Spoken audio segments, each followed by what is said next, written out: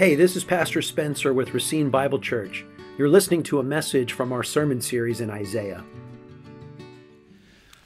Jesus Christ is alive, and when he rose from the dead, one of the most amazing things that he did is he put together a group of people, and he calls them the church. And he says, now that I'm risen from the dead, the one thing that you ought to do is take that good news to everyone, everywhere, that I'm alive and that in me, everyone and anyone can have new life.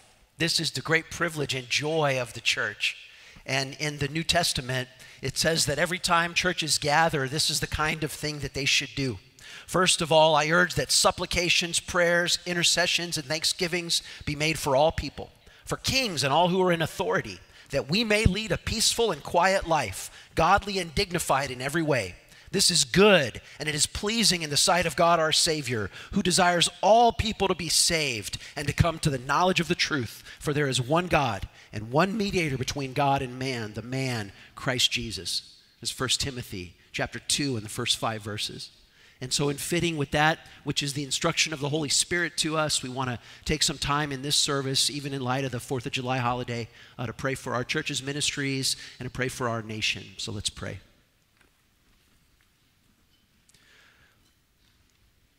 Our Father in heaven and our risen Lord and Savior, Jesus Christ, how we give you thanks for this wonderful gospel. We give you thanks and praise for your resurrection and that you have gathered us together to be the bearers of that light and of that good news to everyone, everywhere.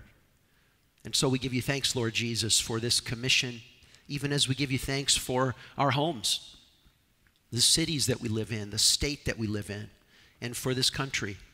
We give you thanks, Lord Jesus, for our faithful parents and grandparents many generations back. We at Racine Bible give you thanks for our church's 90-year heritage, the legacy that has been handed to us. This is not something that we earned, but it is a gift from you.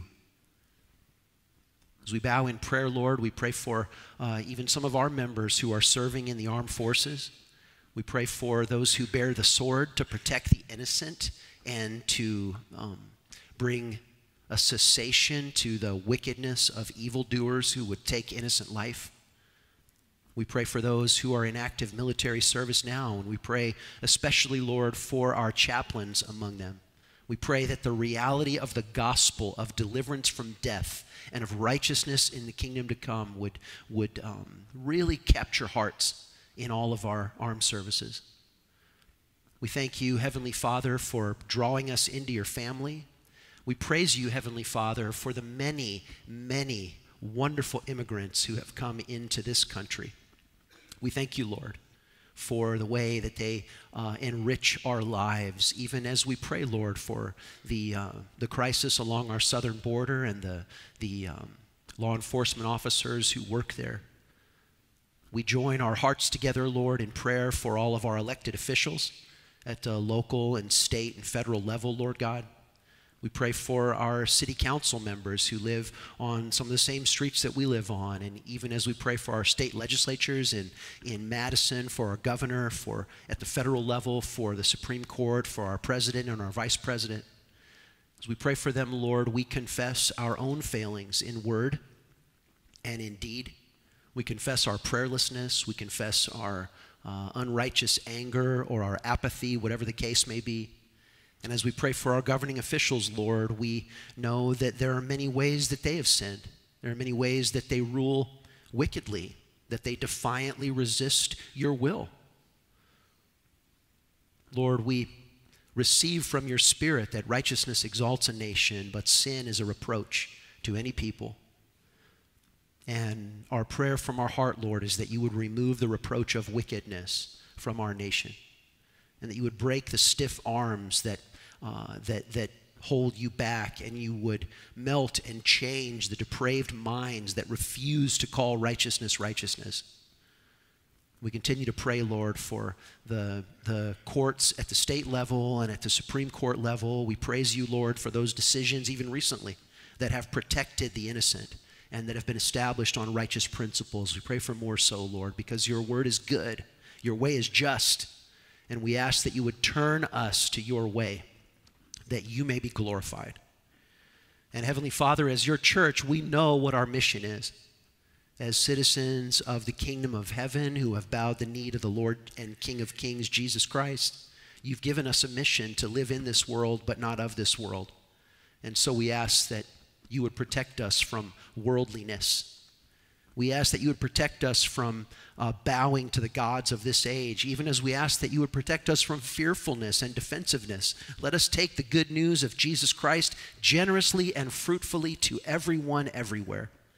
Lord Jesus, build up your church, build up this church as salt and light here, even as we seek to extend your gospel all around the world. We give you thanks, Lord Jesus, for every good gift which is from your hand. In Jesus' name, amen. Amen. Well, we've already sung the gospel, the foundational principles of the gospel that make up the gospel. Now we're going to sing foundational truths about the gospel, the fact that the gospel comes only from and through Jesus. It's not something that we can do ourselves. And our hope and our confidence that we will always have the gospel isn't based on our good works or our merits, but it's based on the fact that he promises to hold us securely in the palm of his hand. And so this next song that we're going to sing talks about the fact that the gospel is only because of Christ and his righteousness. And it kind of reminds me of a hymn that was written 150 years ago. It's not a hymn that we sing, but I thought it would be helpful for us just to read it to you before we sing this next song that echoes the same kind of mentality. This hymn is called Not What My Hands Have Done. And so just listen as we read these words. Not what my hands have done can save my guilty soul. Not what my toiling flesh has borne can make my spirit whole. Not what I feel or do can give me peace with God. Not all my prayers and sighs and tears can bear my awful load. Thy work alone, O Christ, can ease this weight of sin. Thy blood alone, O Lamb of God, can give me peace within. Thy love to me, O God, not mine, O Lord, to thee, can rid me of this dark unrest and set my spirit free. I bless the Christ of God. I rest on love divine. And with unfaltering lip and heart, I call this Savior mine. His cross dispels each doubt. I bury in his tomb each thought of unbelief and fear, each lingering shade of gloom. I praise the God of grace. I trust his truth and might. He calls me his, I call him mine. My God, my joy, my light. My Lord has saved my life and freely pardon gives. I love because he first loved me. I live because he lives. Would you stand as we sing? No list of sins I have not done, no list of virtues I pursue, no list of those I am not like can earn myself a place with you. Oh God, be merciful to me. I am a sinner through and through. My only hope of righteousness is not in me, but only you. No humble dress, no fervent prayer, no lifted hands, no tearful song, no recitation of the truth can justify a single wrong. My righteousness is Jesus' life. My debt was paid by Jesus' death. My weary Lord was borne by him, and he alone can give me rest.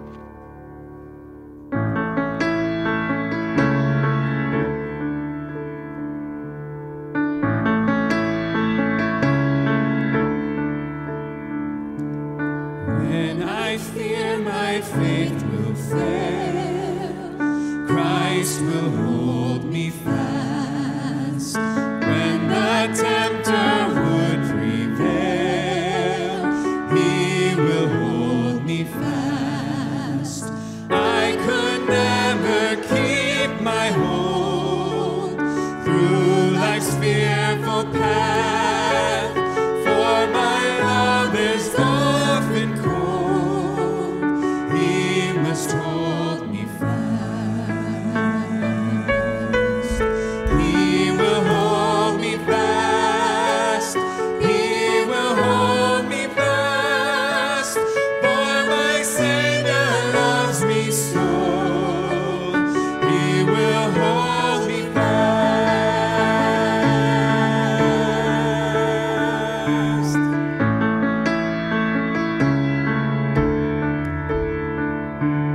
'Cause he saves are his delight. Christ will hold me fast. Precious in his holy sight, he will hold me fast. He'll not let my soul be lost. His promises shall last. Bought by him at such a cost, he will hold me fast. He will hold me fast. He will hold me fast. For my Savior loves me so. He will hold me fast.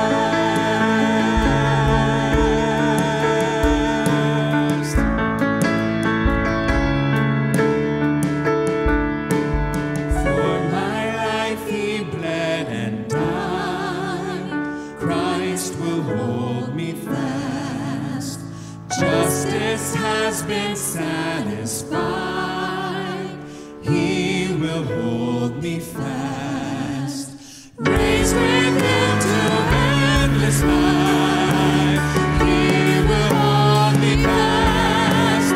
Till our faith is turned to sight, when he comes at last. He will hold me fast. He will hold me fast. For my Savior loves me so. He will hold me fast. He will hold me fast. He will hold me fast. For my Savior loves me so. He will hold me fast. For my Savior loves me so. He will hold me fast. Amen. Please be seated.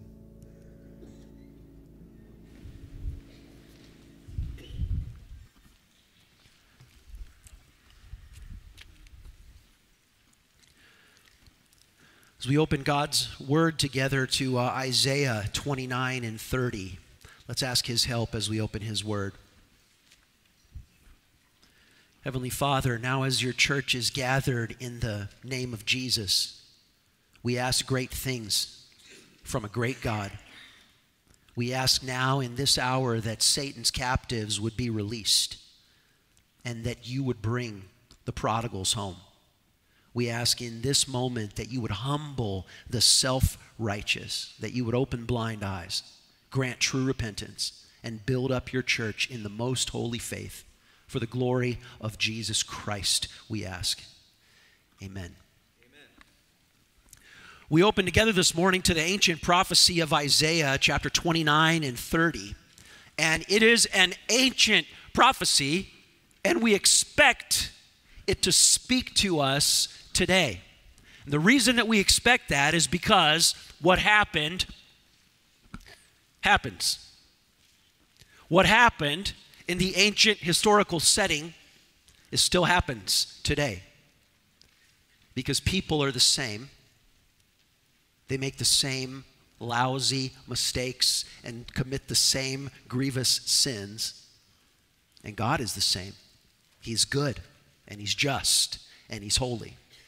So whenever we open the Bible, we don't magically make it mean something for us today.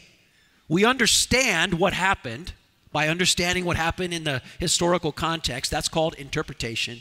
And then we see how those same things still happen, and that's called application.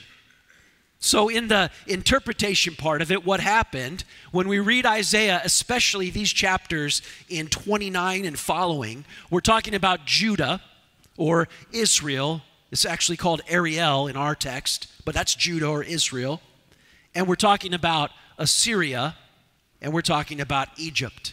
And the deal was that Assyria was going to attack Israel.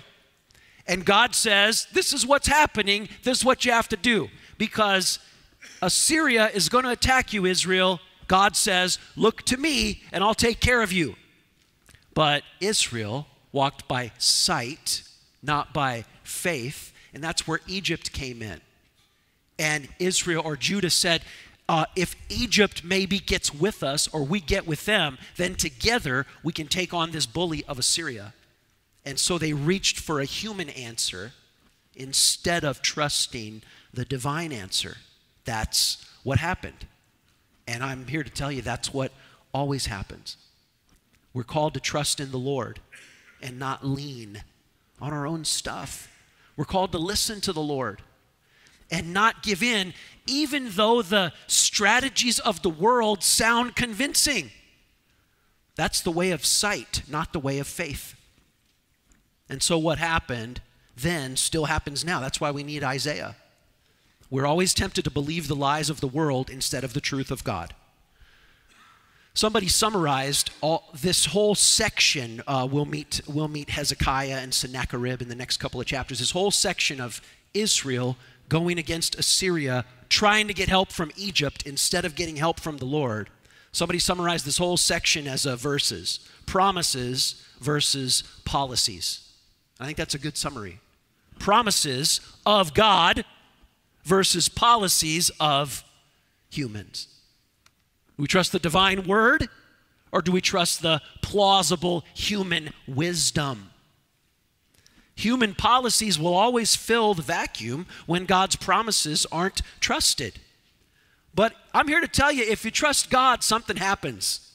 This is the verse that we looked at last week, and I'm not mad at you if you forgot which verse we looked at last week, because I have trouble remembering what I said last week. But the verse we looked at last week was Isaiah 26, verses 3 and 4. This is what happens if you trust the Lord. Isaiah 26, 3 and 4. You keep him in perfect peace, whose mind is stayed on you, because he trusts in you. Trust in the Lord forever, for the Lord God is an everlasting rock. You got that? When you trust in the Lord, this is what you get, an everlasting rock. Verses. When you trust in humanity, guess what you get? When you trust in humanity, you get something that is temporal, not eternal. You get something that is transient, not something that is permanent. You get something that's mortal instead of something that's immortal. And you get something totally shaky and unreliable instead of the rock everlasting. And so as we look at Isaiah 29 and 30, it's a bad news, good news deal. And there's 5 times as much bad news as good news. I'm going to show you 5 ways that we don't trust God, and then the way God saves us from that. So to set the scene, we'll read chapter 29, verses 1 through 8. And as we read this, be prepared for whiplash. If you read, we're going to read Isaiah 29, verses 1 through 8 in just a second. And if you read it and you think, oh, Isaiah is saying that Assyria is going to pound Israel into dust, the answer is yes. But then in the very next verse, if you think Isaiah is saying that Assyria will itself be pounded into dust, the answer is yes. We have this whole ping pong thing going back and forth. Verse 29, Judah is called Ariel. Ariel, the city where David camped. Add year to year, let the feasts run their round. Yet I will distress Ariel, and there shall be moaning and lamentation, and she shall be to me like an Ariel. And I will encamp against you all around, and I will besiege you with towers, and I will raise siege works against you, and you will be brought low. From the dust of the earth you shall speak, and from the dust your speech will be bowed down. Your voice shall come from the ground like the voice of a ghost, and from the dust your speech shall be a whisper. But the multitude of your foreign foes, they shall be like small dust, and the multitude of the ruthless like passing chaff. And in an instant, suddenly, you will be visited by the Lord of hosts with thunder and with earthquake and with great noise, with whirlwind and tempest, a flame of devouring fire, and the multitude of all the nations that fight against Ariel, all that fight against her and her stronghold and distress her, they shall be like a dream, like a vision of the night, as when a hungry man dreams, and behold, he's eating, and awakes with his hunger not satisfied. Or as when a thirsty man dreams, and behold, he's drinking, and awakes faint, and with his thirst not quenched. So shall the multitude of all the nations be that fight against Mount Zion. What a creative way for Isaiah to say it. He says, because you haven't trusted the Lord, your enemies are going to defeat you. But then God in his grace is going to cause your enemies to be defeated. And all that defeat will be like remembering a dream where you thought you ate something, but you will still wake up hungry. He's getting at the difference between the eternal satisfaction of trusting in the Lord and the dreamlike temporariness of trusting in humanity. If that's the scene of trusting human policies in all of their folly instead of trusting God's promises in all of its perfect wisdom, now I'll show you through this text the 5 ways that we fail to trust the Lord, and then the way that God saves us anyway. The first one, it comes in verses 10 through 12 of chapter 29, and it's that we're blind. We're blind so that the truth is a closed book instead of seeing and hearing the truth with a humble heart. That's our failure. We become blind so that the truth of God is like a closed book instead of seeing and hearing it with a humble heart. Listen to how creatively Isaiah says it. After he says, you're like a hungry man who dreamed that he was eating, but he wakes up hungry. He says in verse 9, astonish yourselves and be astonished. Blind yourselves and be blind. Be drunk, not with wine, stagger, but not with strong drink, for the Lord has poured out upon you a spirit of deep sleep, and has closed your eyes, the prophets, and has covered your heads, you seers. And the vision of all this has become to you like the words of a book that is sealed. And when men give it to someone who can read, and they say, read this, he says, I cannot, for it is sealed. And when they give the book to one who cannot read, saying, read this, he says, I cannot even read. This is that God's people, even we sometimes, become blind to his truth. And we become deaf to his pleas. This is a kind of self-chosen blindness. Did you notice in the text that he said in verse 9, blind yourselves? And then he said in verse 10, the Lord has poured out upon you this blindness. Is this a kind of self-chosen blindness? The answer to that is yes. But is this a God-given, earned and merited sentence of judicial blindness? The answer is yes. Paul quotes this in Romans chapter 11, saying that in our current age, as God is gathering in the Gentiles, it seems that Israel is still blind, but a day is coming when she will see her Messiah. And notice where the blame lies in verse 10. He has closed your eyes, you prophets. He has covered your heads, you seers. Notice who God comes looking for first. It's the spiritual leaders. That's who the prophets are. It's the spiritual leaders. In our church, that would be the elders, the ABF leaders. The deacons serve as servant leaders. Last Sunday night at our congregational meeting, we approved the new members of our church board as deacons and elders. What we want in our leaders is not a blindness to God that's really smart about the things of the world. What we want in our leaders is a vision of God where we're not blind to His word and His principles. What happens to the church if her leaders have a big ear for worldly opinions and no ear for the word of God? What happens to that church? And so God judges the leaders, but He judges everybody with this blindness. And the text gets at this, but maybe we could wring it out a little bit because it's a question that comes up all the time.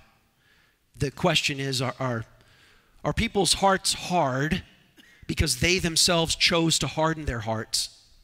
But doesn't the Bible also say that God sends a blindness and a hardness?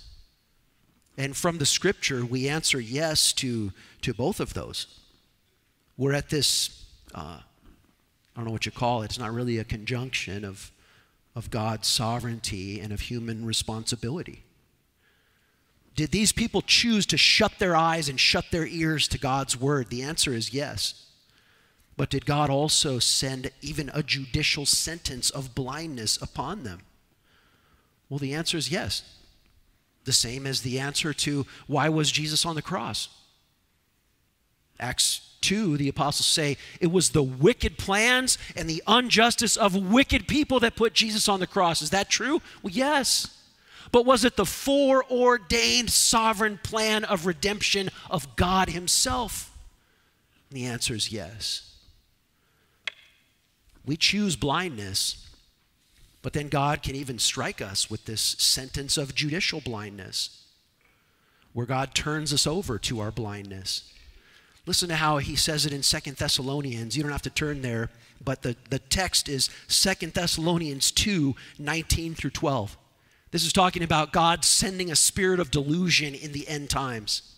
It says in 2 Thessalonians 2, verse 9, "The coming of the lawless one is by the activity of Satan, with all power and false signs and wonders, and with all wicked deception for those who are perishing, because they refuse to love the truth and so to be saved. Therefore God sends them a strong delusion, so that they will not believe, and they will believe what is false, in order that all may be condemned, who did not believe in righteousness and took no pleasure in the truth."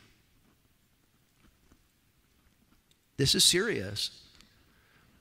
And so I want to take here a moment to answer a couple of, probably two common pastoral questions that I get when we talk about, is somebody that I know given over to judicial blindness, so it's like pearls before swine and they're never going to get saved? Or sometimes someone will ask me, because they feel so cold and dead because of what they have done, sometimes somebody will ask me, they'll say, "Well, Pastor, do you think that I myself am given over?" I have an answer to those questions. Take the person who feels like they themselves might be given over. Maybe that's you, as a woman or as a man. Have I made so many bad decisions that God's finally given me over to blindness and I'm never going to come back? The answer is that if you're asking the question, am I given over? This is evidence that you are not given over. Because you still have a mind. You still have a heart. You still have a conscience. You still have an aspiration and a doubt, as weak as it may be. If you ask that question, then you're not given over. No way. Second question. People ask me, how do I know if somebody else is given over to their sin and so it's not going to do any good to share with them anymore? And I have a clear answer to that question too. The answer to how do I know if some other person is given over is you don't. You don't. You do not know that. And if you think you know that, you don't really know that. You don't. God knows, but there ain't nobody on God's green earth to whom God has whispered that information so that they can know it. So the strategy is don't give up. Keep praying. Just because you've prayed for a family member who's unsaved for 20 years doesn't mean that God's answer is no. Hello, church? God's delays are not God's denials. Keep at it. Keep at it. Don't trust your own prayers. Don't trust their ability. Trust God who has said, come to me in prayer. And I don't know half of what I ought to know about why God does the things that he does, but it sure seems to me that with a divine twinkle in his eye, God loves to surprise us in whom he chooses to save and when he chooses to save them. I've never predicted it successfully, and I'm glad I haven't. His plans are way better. Well, the first way that we fail to trust is that we're blinded. There's a second one there in Isaiah 29, and that's doing external religion and not developing a true internal heart. You hear that in verse 13. Verse 13 is a pretty famous verse because Jesus quotes this verse in Matthew 15. And the Lord said, because this people draw near with their mouth and honor me with their lips, while their hearts are far from me. And their fear of me is a commandment taught by men. Isaiah condemns, as Jesus condemns in Matthew 15, verses 1 through 9, where he proclaims this text, empty religion, external rituals that don't have any true heart content. The Old Testament says again and again and again, the Old Testament which is filled with, you could say, religious rituals. The Old Testament that's filled with the ceremonial law says again and again and again, hey, if you are using external religion to fool God or just to sprinkle a little dust to get God to do what you want him to do, that will never work. God hates that. You don't use external things to get God to do what you want. That's hypocrisy. God doesn't dance to your tune. God wants the heart. And we want a ministry that gets to the heart. So to talk, if I could speak a little bit pastorally about this, because this is another area where we get a lot of questions. Like, how do we make sure that we get to the heart? How do I know if I or somebody else is just doing the externals and not doing the internals?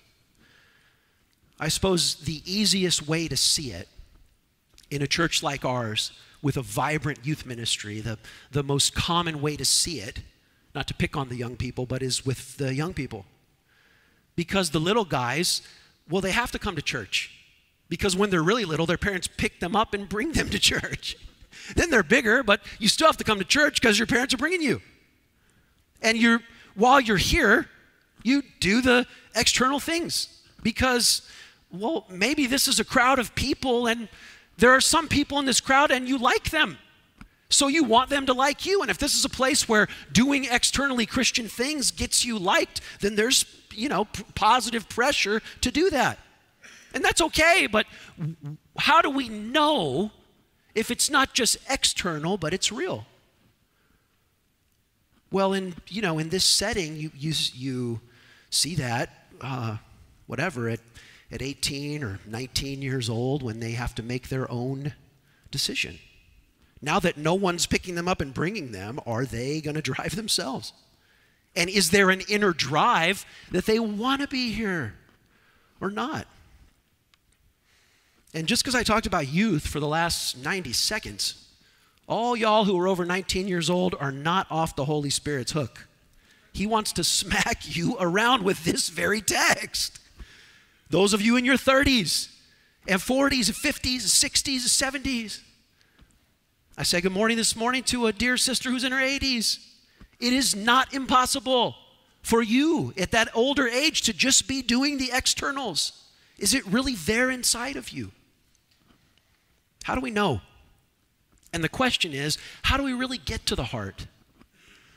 Amy and I have had our share of struggles in parenting, and maybe some of the pain that we've been through, sometimes it draws people to ask us their questions about parenting and how do we really get to the heart. I'm not sure that, I am sure that we don't have all the right answers, but we've learned a couple over the years. So to talk a little bit about how to get to the heart, I don't know, maybe 4 little words to give you. The first word is prayer. what you probably expect, but I mean it maybe in an unexpected way. If you were to ask me as a dad, how do you get to the heart of your kids? Or if you were to ask me as a pastor, how do you make sure you're getting to the heart of a congregant who you're counseling? My answer is, I don't know for sure how to get to the heart. But I do know for sure who it is that knows how to get to the heart. And I ask him. I beg him. I plead with him. I add fasting to my prayers when I go before him because he moves in the heart. I don't know exactly how to do it, but I know who to ask. And he has bidden me to ask him. So pray. Pray on your knees. Pray with fasting. A second word about getting to the heart, I guess I would just put the word listen. Listen. And I don't mean when you pray, listen for God to talk back. I mean when you're working with someone, ask them good questions and then listen to their answers. And ask them questions that don't let them play a game of dodgeball, and really listen to the answers. Slow down and listen. I have the bad habit, maybe some of you have this bad habit too. I have the bad habit of cramming $200 conversations into 25-cent minutes because there's always more people I want to reach, more that I want to do, and I need to slow down and really listen when I ask a good question. Really listen for the answer and then move on that. Pray, listen. I guess the third word, would be time. Time and truth walk hand in hand. And everything that is true is revealed in time. And everything that is deceptive and a lie is unraveled in time. So give it time. What somebody loves will out over time. What somebody says they love, that's impressive, that's loud, that's whatever. But what somebody really loves will out over time through the choices that they make, the sacrifices they make, the direction they take. So give it time. Give it time. And then the fourth thing I would say would be start with your own heart. Start with your own heart. It's funny. The times when I'm most broken over trying to reach someone else's heart are the best times for me to beg God to reach my heart. I don't know exactly how to reach someone's heart, except in these ways and depending on the Spirit of God, depending on the Word of God. I don't know exactly how to do it, but would you let me hazard a guess at this? I don't know exactly how God does it or why God does what he does, but would you let me hazard this guess? If you yourself have a nasty, lying, hypocritical heart, why on earth would God want you to reach anybody else's heart? Start with your own heart. Start with your own heart. The ways that your heart is infected with the filthy lies of the world, the ways that your heart leans on Egypt, not on the God of Israel, repent of those ways. When Amy and I have most struggled to reach someone's heart also corresponds to the times when we ourselves have most grown spiritually. Start with your own heart and watch what God does. Well, if those are the first two, blindness and reaching the heart, the last three won't take as long as the first two. But just to show them to you, it's in verses 15 and 16. The sin that we commit is that we get so proud that we call ourselves the potter and we make God the clay.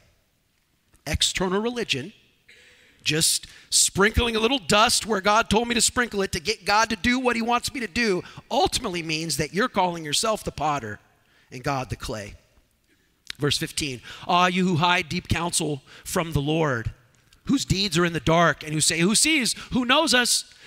Look at verse 16. You turn things upside down. Shall the potter be regarded as the clay, the thing that has The thing made should say of its maker, he didn't make me. Or the thing formed, say of him who formed it, he has no understanding. My maker has no understanding.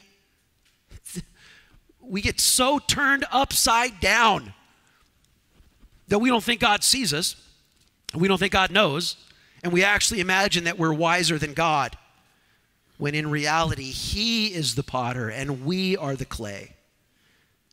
In the original context, this was Judah's rulers. They knew that God's plan wasn't for them to run to Egypt, but they were like, we'll make our own thing. They trusted human policies rather than divine promises.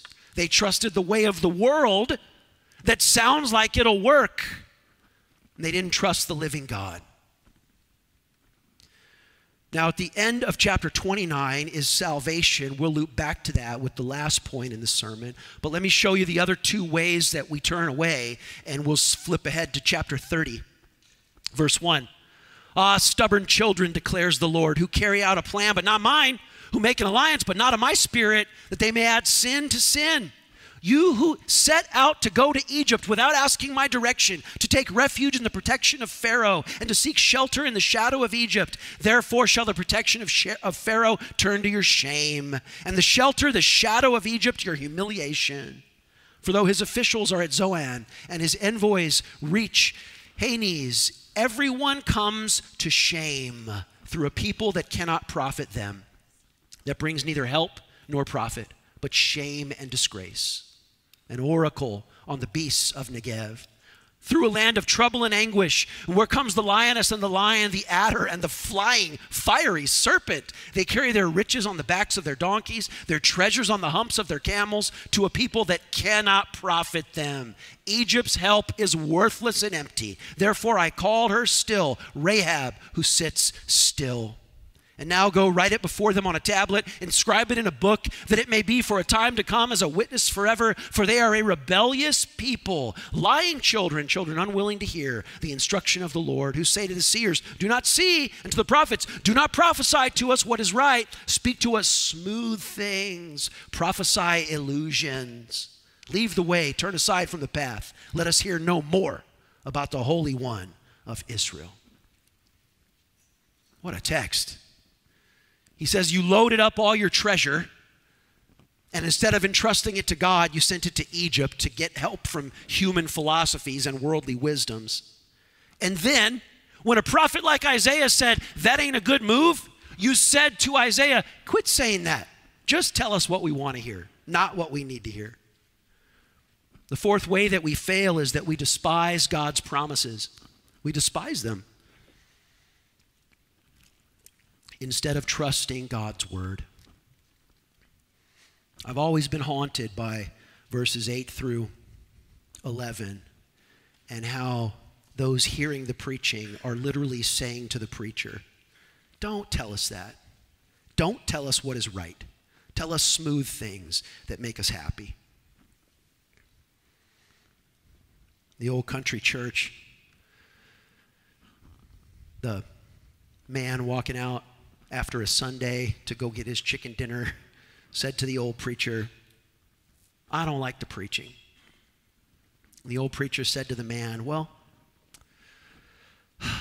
I guess it could be that God wrote the whole Bible and God put together the whole church so that you would only ever hear things you like. But don't you suppose it could be that God wrote the whole Bible and God put together the whole church because you are not yet the kind of person who likes what he should like. And you're not yet a person who is like God enough to like what God likes. Go home and think on that over your chicken. Despising God's promises instead of trusting God's word. And then fifth and finally, trusting Egypt, worldly techniques, instead of turning totally to the living God. And what happens when we do that, when we trust Egypt instead of turning to God, look at how Isaiah is a master illustrator. Look at how he illustrates it. Verse 13, therefore, this iniquity shall be to you like a breach in a high wall, bulging and about to collapse, whose breaking comes suddenly in an instant. And he throws another illustration in there, verse 14. And its breaking is like that of a potter's vessel that is smashed ruthlessly, that among its fragments not a shard is found with which to take fire from the hearth or to dip up water out of the cistern. Trusting in Egypt is like trusting in a big, thick brick wall that is starting to buckle. So how comfortable would you be on summer vacation with your grandkids? Your grandkids are doing their jumping jacks or their Legos or whatever they're doing. They're doing that under a wall that is a huge brick wall that's buckling out. And the stones are falling off that wall and the dirt and the mortar's coming out. How comfortable are you with those kids playing under that wall? That's the picture here. And then he says it's like hurling, like getting to the highest point on our church roof and hurling the most delicate china down so that when that thing shatters, there's not even a piece that you could use that would hold a drop of water. It's so shattered. That's what trusting in worldly wisdom will lead to. And yet, worldly wisdom sounds so smart. And worldly ways are so popular. Of course they are. The way is broad that leads to destruction. Many find it. The way is narrow, leads to life. If these are the 5 ways that we ruin it, let's end with how Jesus saves. We see it in chapter 29 and we see it in chapter 30. In chapter 29 is when he said, I made you blind and I made you deaf because you made yourself blind and you made yourself deaf. But look at what he says, chapter 29, verse 18. Don't miss it. Isaiah 29, verse 18. In that day, the deaf shall hear the words of the book, and out of their gloom and darkness, the eyes of the blind shall see. The meek shall obtain fresh joy in the Lord, and the poor among mankind shall exult in the Holy One of Israel. For all the ruthless are going to come to nothing, and the scoffer will cease, and all those who watch to do evil shall be cut off. God reverses the blindness. God reverses the deafness. The light of the gospel shines, and it opens blind eyes. The light of the gospel shines, and it opens blind eyes. The word of the gospel sounds through, and it penetrates blockhead cement ears so that it gets through. Church, this is why we pray. This is why we preach. This is why we trust. This is why we believe that God's delays are not God's denials, and we keep praying and we keep sharing. I got a call yesterday. What do you call something when it's in the middle of the night? I never know if it's yesterday or today. Like a 1 a.m. call from a family member asking me to pray for another extended family member because that unsaved extended family member is in an absolute crisis. And so on the phone, I got on my knees with the family member who I'm on the phone with, and we're asking God, use this crisis to break through the blind eyes, to break through the deaf ears. We cry out to God because he's the one that changes hearts. And he's promised that he does that through the living word of Jesus Christ. God saves. Now I'll show you how God saves in chapter 30. Then we'll sing our closing song. In chapter 30, verses 15 through 19. Look at this. Look at this, church. Verse 15, chapter 30. Thus says the Lord God, the Holy One of Israel, in returning and rest, you shall be saved. In quietness and in trust shall be your strength. Oh, but you're unwilling. And you said, no, we'll flee upon horses, and we'll flee away, and we'll ride upon swift steeds. Therefore, your pursuers will be swift. 1,000 shall flee at the threat of one, and the threat of 5 you shall flee till you're left like a flagstaff on the top of a mountain, like a signal on a hill. But, therefore, verse 18, the Lord waits to be gracious to you, and therefore he exalts himself to show mercy to you. For the Lord is a God of justice. Blessed are all those who wait for him. The horses, they always They always get insulted in God's word. I don't know what it is God has against horses. It's because they symbolize the techniques of man, the wisdom of the world. And he says, you think these Egyptian horses and all the money you put on the camels are going to save you? It isn't. But God literally says, I am waiting eagerly to save you. The double wait in verse 18, brilliant. Therefore the Lord waits to be gracious to you. Therefore he exalts himself to show mercy to you. For the Lord is a God of justice. Blessed are those who wait for him.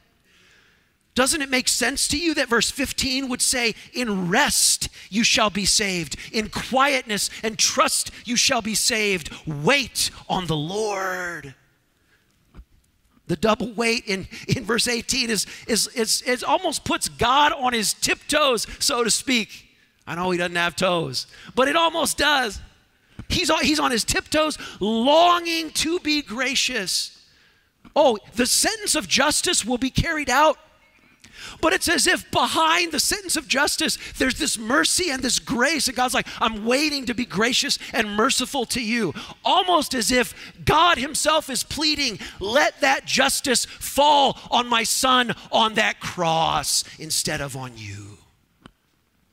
Trust me, for this is the way of salvation.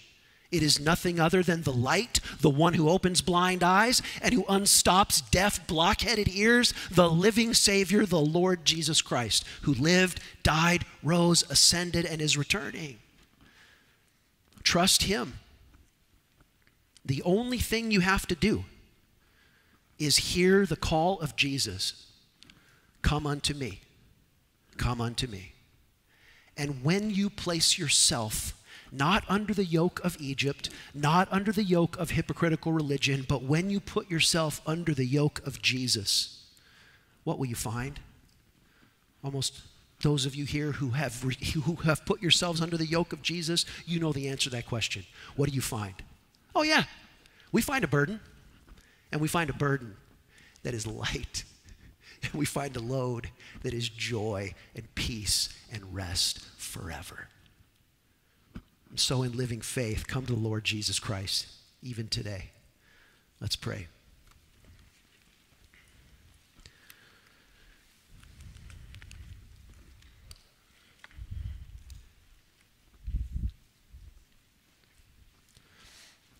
Lord God, that you would wait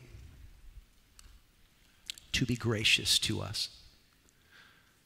Oh, make us women and men who wait on you, who look to you, who trust in you. Oh Lord, grant us a living faith. May we drop Egypt. May we drop the war horse of man. May we drop worldly philosophies and human techniques. And may with a living faith, may we look to you and you alone for salvation. Do a good work in us now by your Spirit. Lord Jesus, amen. To find out more about our ministry, contact us at racinebible.org. Thank you for listening.